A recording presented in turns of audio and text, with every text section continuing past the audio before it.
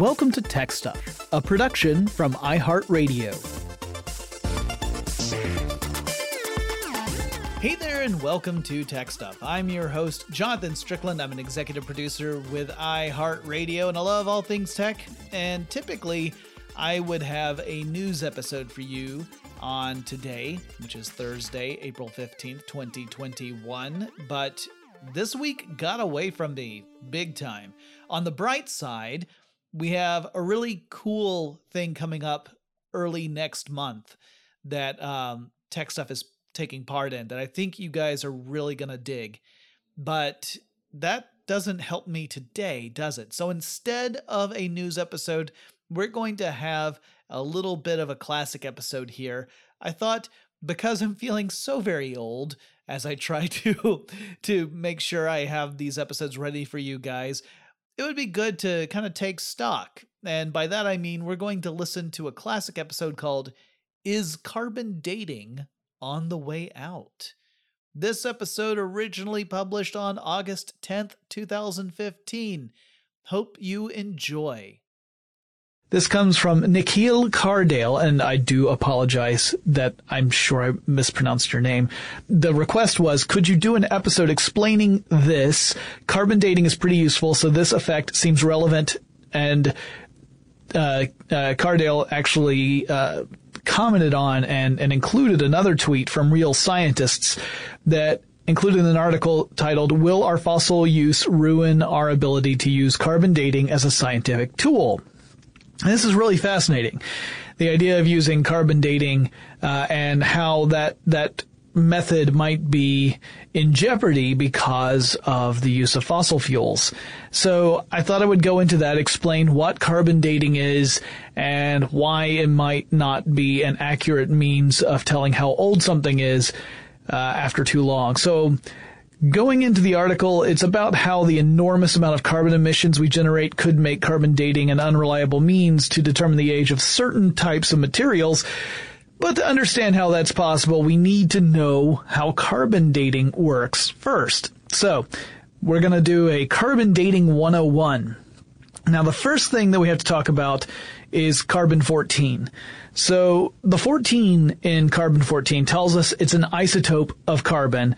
This particular isotope must have 8 neutrons because carbon has 6 protons. You can change the number of neutrons in an atom. That's the different types of isotopes atoms may have. But you can't change the number of protons an atom has without changing that element. So carbon has 6 protons. And if you change that number of protons, you change the element itself. It reacts differently in chemical operations and is no longer carbon. So carbon-12 is the most common form of carbon that we find. It has 6 protons and 6 neutrons. Then you have carbon-13, which is 6 protons and 7 neutrons, and both of those are stable forms of carbon.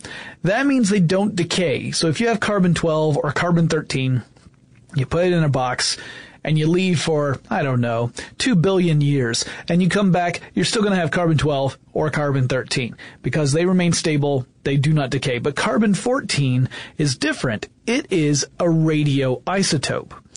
Radioisotopes are also known as radionuclides, and these are isotopes of a particular atom that have an unstable nucleus. These isotopes undergo what we call nuclear decay. And in that process, they release some excess energy in the form of stuff like gamma rays and or subatomic particles. Carbon-14 undergoes what is called beta decay. So when it decays, one of the neutrons in the nucleus spontaneously changes into a proton, an electron, and an antineutrino. The nucleus gives the boot to the electron and the antineutrino, but the proton stays behind, which means the atom no longer is a carbon atom, since, again, we mentioned that atoms depend upon the number of protons in the nucleus. So the carbon-14 decays into nitrogen-14, and nitrogen-14 has 7 protons and 7 neutrons.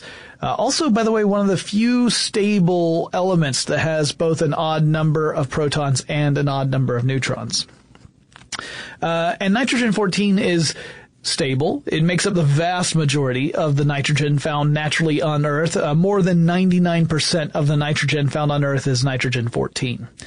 So radioactive decay occurs naturally within these isotopes, and it's a spontaneous occurrence. That's really important to remember. Carbon-14 has a radioactive half-life of about 5,700 years. There's some confusion about what that means, I find, in day-to-day conversations with people who haven't had science in a while. You guys who have recently had this in science class, you're rolling your eyes right now, but for adults who have not taken a science class in a long time, this might require some refreshing. So, half-life of 5,700 years. What does that mean? It means if you have a given amount of carbon-14, after 5,700 years or so, you'll have only half of that carbon-14 remaining, the other half having undergone decay, radioactive decay, and turning into nitrogen. Now, this doesn't mean that all the carbon-14 will be gone after another 5,700 years, nor does it mean that carbon-14 has a full life of 11,400 years or anything like that. In fact, what it really means is that after another 5,700 years, half of the remaining sample will have decayed, leaving you with about a quarter of what you started with, and another 5,700 years after that means you'd be left with about an eighth of that sample, and so on. Carbon-14 exists naturally on Earth in trace amounts. Before the 1940s, the carbon-14 on Earth was created through a natural process. Once in a while, cosmic rays, these very high-energy particles in outer space, would collide with an atom in our atmosphere, our upper atmosphere. And this collision would end up emitting a high-energy neutron that then could collide with nitrogen atoms that are also way up there in our atmosphere. Now, cosmic rays are high-energy subatomic particles. They originate outside of our solar system. Usually they're emitted by supernovae of massive stars. And these subatomic particles are primarily atomic nuclei and high-energy protons. So this collision of the high-energy neutron with the nitrogen forces a proton to leave the nucleus, and the N14 changes to C14. So in other words, nitrogen-14 turns to carbon-14. So instead of having 7 protons and 7 neutrons, the new atom has 6 protons and 8 neutrons. The proton that was broken off from the nucleus zooms off with an electron, so you get 1 proton, 1 electron. That means you have an atom of hydrogen.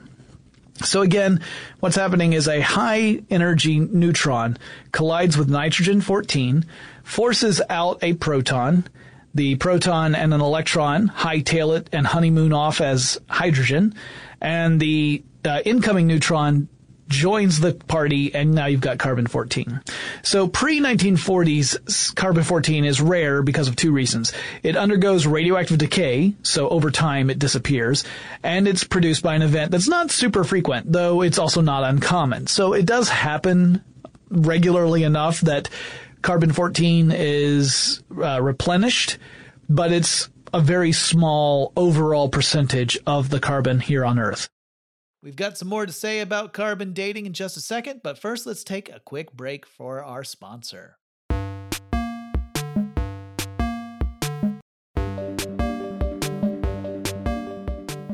Now, living things here on Earth absorb carbon through various means, and some of that carbon is carbon-14. So it may be that you eat a plant, and that plant has some of the carbon-14 in it. Now you have some of the carbon-14 in you.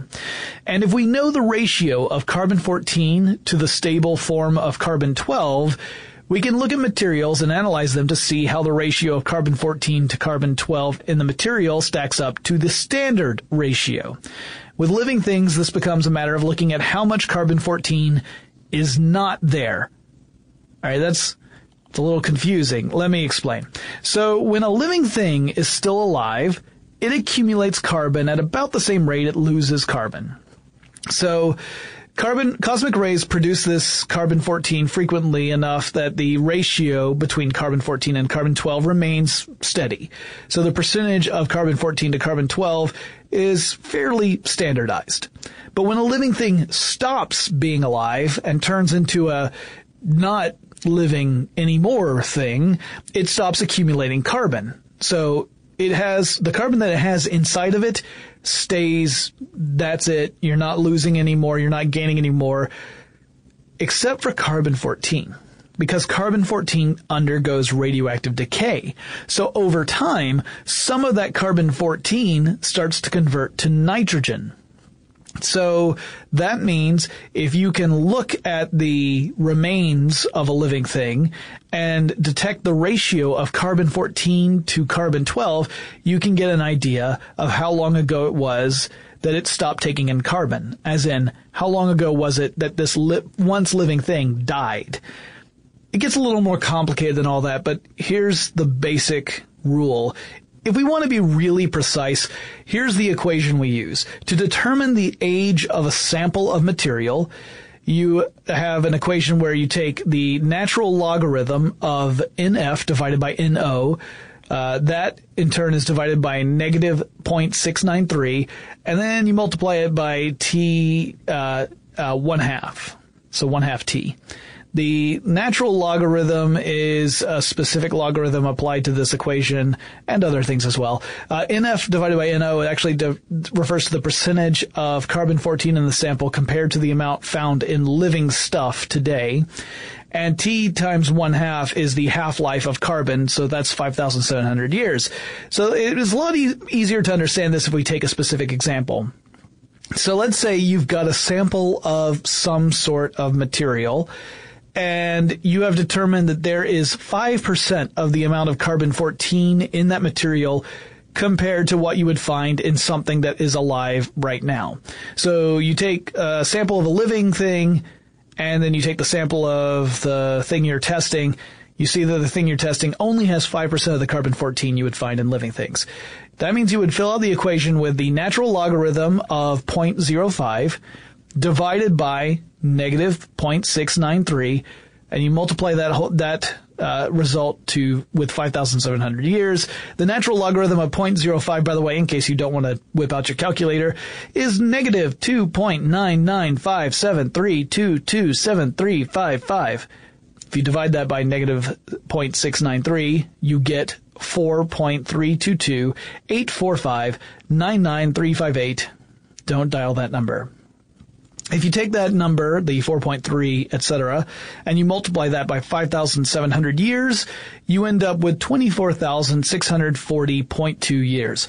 Meaning the stuff you're looking at died somewhere around that time frame, give or take 30 to 100 years. So somewhere around 24,640 years ago is when that thing no longer breathed or lived, or however you want to define it. By the way, this approach does have a limitation. Anything older than 60,000 years is pretty much out of bounds. Carbon-14 just isn't a reliable means of dating that sort of material, and we have to rely on other methods. So carbon-14, because of the decay, once it gets to very small amounts, it's very difficult to narrow it down to a specific time. And if it's long enough, there won't be any carbon-14 in it at all. All the carbon-14 will have decayed by then. You can't use carbon dating if there's no carbon-14 left. So to actually test the carbon-14 concentration, you first have to take the sample, whatever object it might be. You have to remove part of it. And typically you would apply some chemicals to the material, usually a very strong acid wash and a strong base wash. That's to remove all the contaminating materials that could end up giving you false readings on carbon-14. Then you would burn the sample within a glass container to capture the carbon dioxide that is emitted when you burn the material. And then you would analyze the carbon dioxide to find out the concentration of carbon-14. So you can see that this approach has a big drawback. It ends up damaging whatever it is you are attempting to date in the first place. And that's why some particularly high-valued items go without being tested, because the perception is that even a small sample of that original piece would be too much damage to make on this item. So certain items are considered very precious, and there's a big resistance to using carbon dating because by definition you're going to be damaging the material. Now, there's several lines of research They're exploring possible non-destructive means of using radiocarbon dating. There's one that uses plasma oxidation and the use of non-destructive washes to clean samples of those contaminating humic acids, which would lead to errors if they remained behind. But those are still largely in the testing phase and aren't the common means of using carbon dating. Also, keep in mind that we use this method to estimate the date of things made from organic materials, like the Dead Sea Scrolls. But this estimation is based upon when the materials were harvested. So in other words, whenever the living thing that the materials came from stopped being alive. It doesn't tell us the date of when the artifact was actually produced. So it's possible that you could come across an artifact, like a scroll, and you use carbon dating on it and find out that the scroll material is 2,000 years old, meaning 2,000 years ago, whatever the scroll was made out of stopped living. But it doesn't tell you about the contents written in the scroll. It's possible that the contents were added to the scroll much after the living thing stopped being alive. Still, it's a pretty good bet that the two are within the same neighborhood of time rather than someone held on to blank scrolls for a few centuries before finally jotting something down. Alright, so all of this is cool, but how did we even figure out radiocarbon dating would be a possible way of figuring out how old something is? Well, some early discoveries were made in the 1930s at the Lawrence Radiation Laboratory in Berkeley, and you probably remember that if you've been listening to tech stuff. It factored heavily into the discussion I had with Ben Bolin about the Manhattan Project. So, Franz Curie, an American physicist, observed something really interesting when he irradiated a cloud of air in a cloud chamber. He used neutrons to irradiate that cloud, and he saw proton recoil tracks that indicated something was losing protons. So he concluded that the neutrons that he was using were colliding with nitrogen-14 and producing what was believed to be a form of carbon as a result, with hydrogen being the other product of this collision. His work was further explored by physicists like Tom W. Bonner, W. M. Brubaker, W. J. Burcham, and Maurice Goldhaber. Now, collectively, this laid the foundation for the simple equation of a high-energy neutron plus nitrogen-14 produces one hydrogen atom and one carbon-14 atom. Then you had Enrico Fermi. We talked about him in the Manhattan Project, and his work showed that the cross-section of a nitrogen-14 atom was much larger than other materials, and that suggested that neutron and nitrogen collisions might happen fairly regularly in nature as long as there were a supply of high-energy neutrons. All right, we got a little bit more about carbon dating, and then it's back to reality for me, I guess.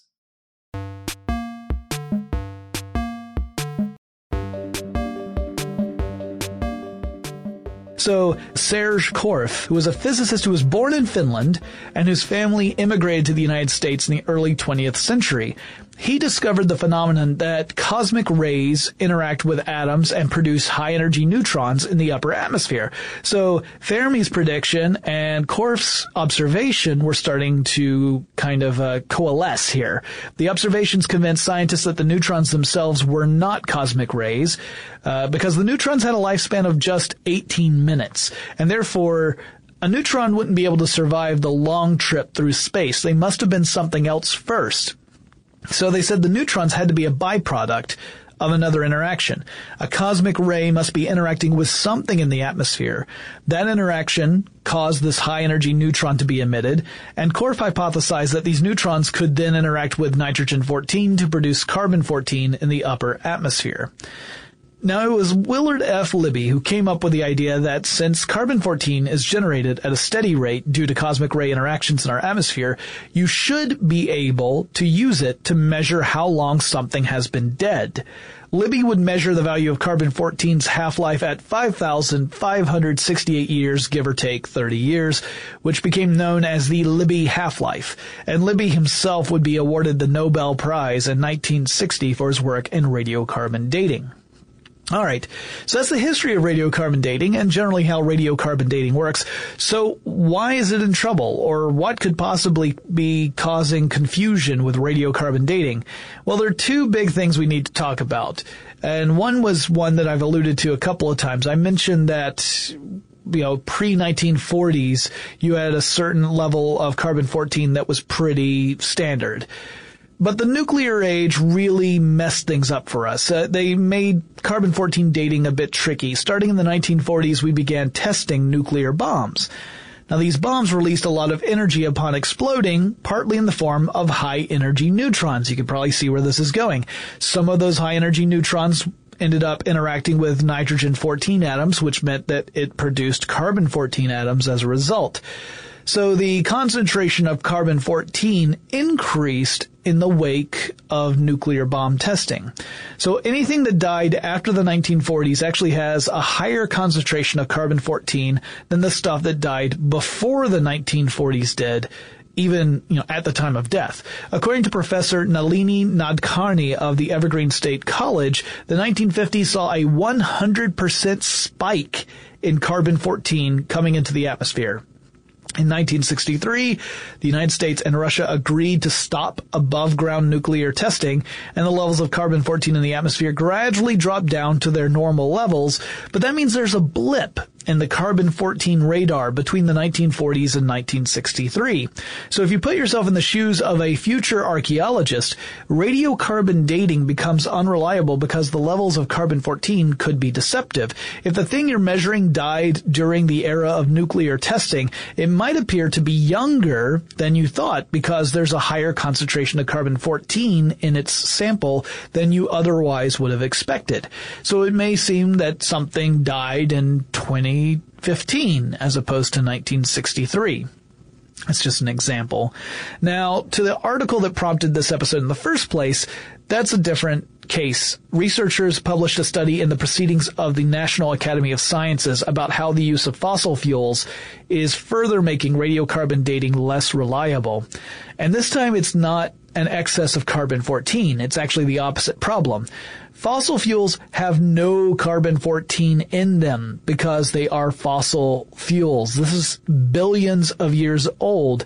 So they're far too old for any carbon-14 to remain. Remember, that carbon-14 is decaying over time and turning into nitrogen. So eventually, all of those carbon-14 atoms decay.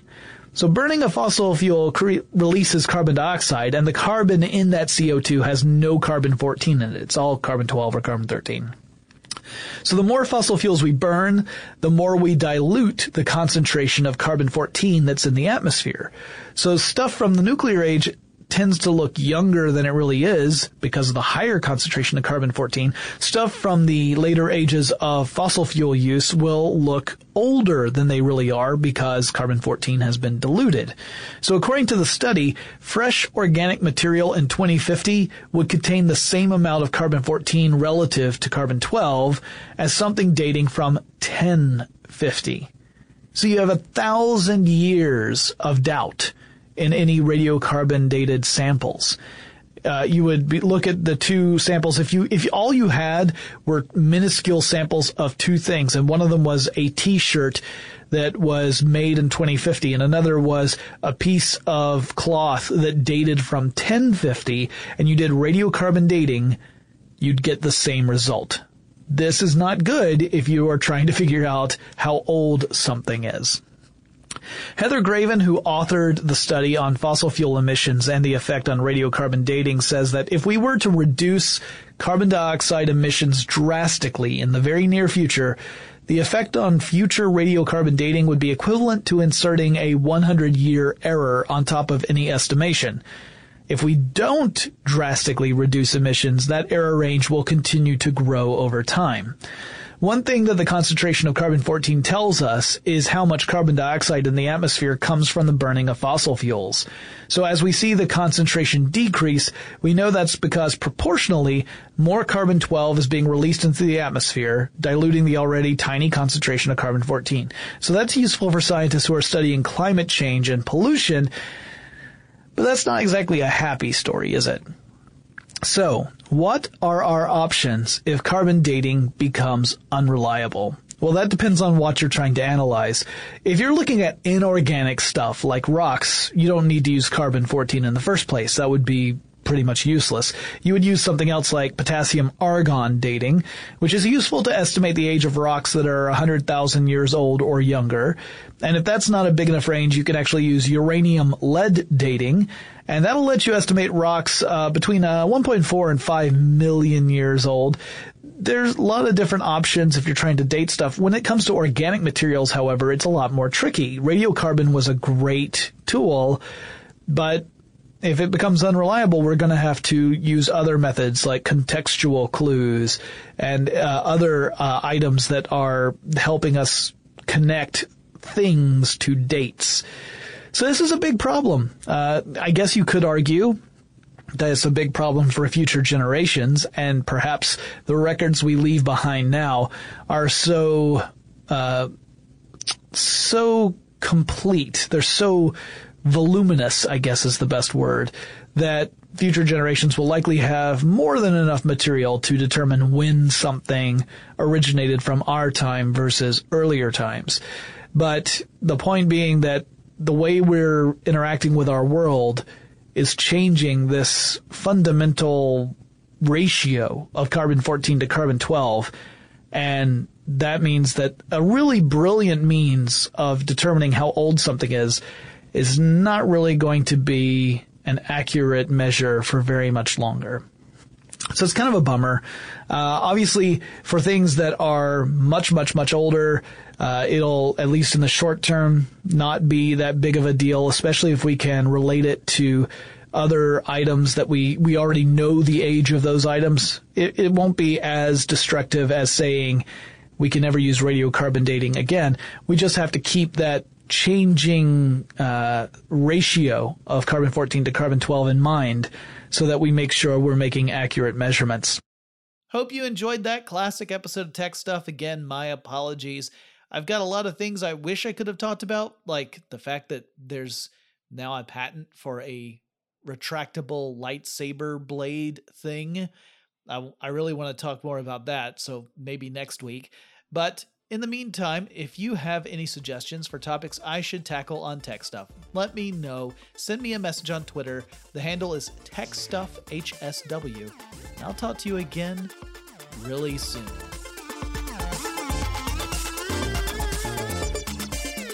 Tech Stuff is an iHeartRadio production. For more podcasts from iHeartRadio, visit the iHeartRadio app, Apple Podcasts, or wherever you listen to your favorite shows.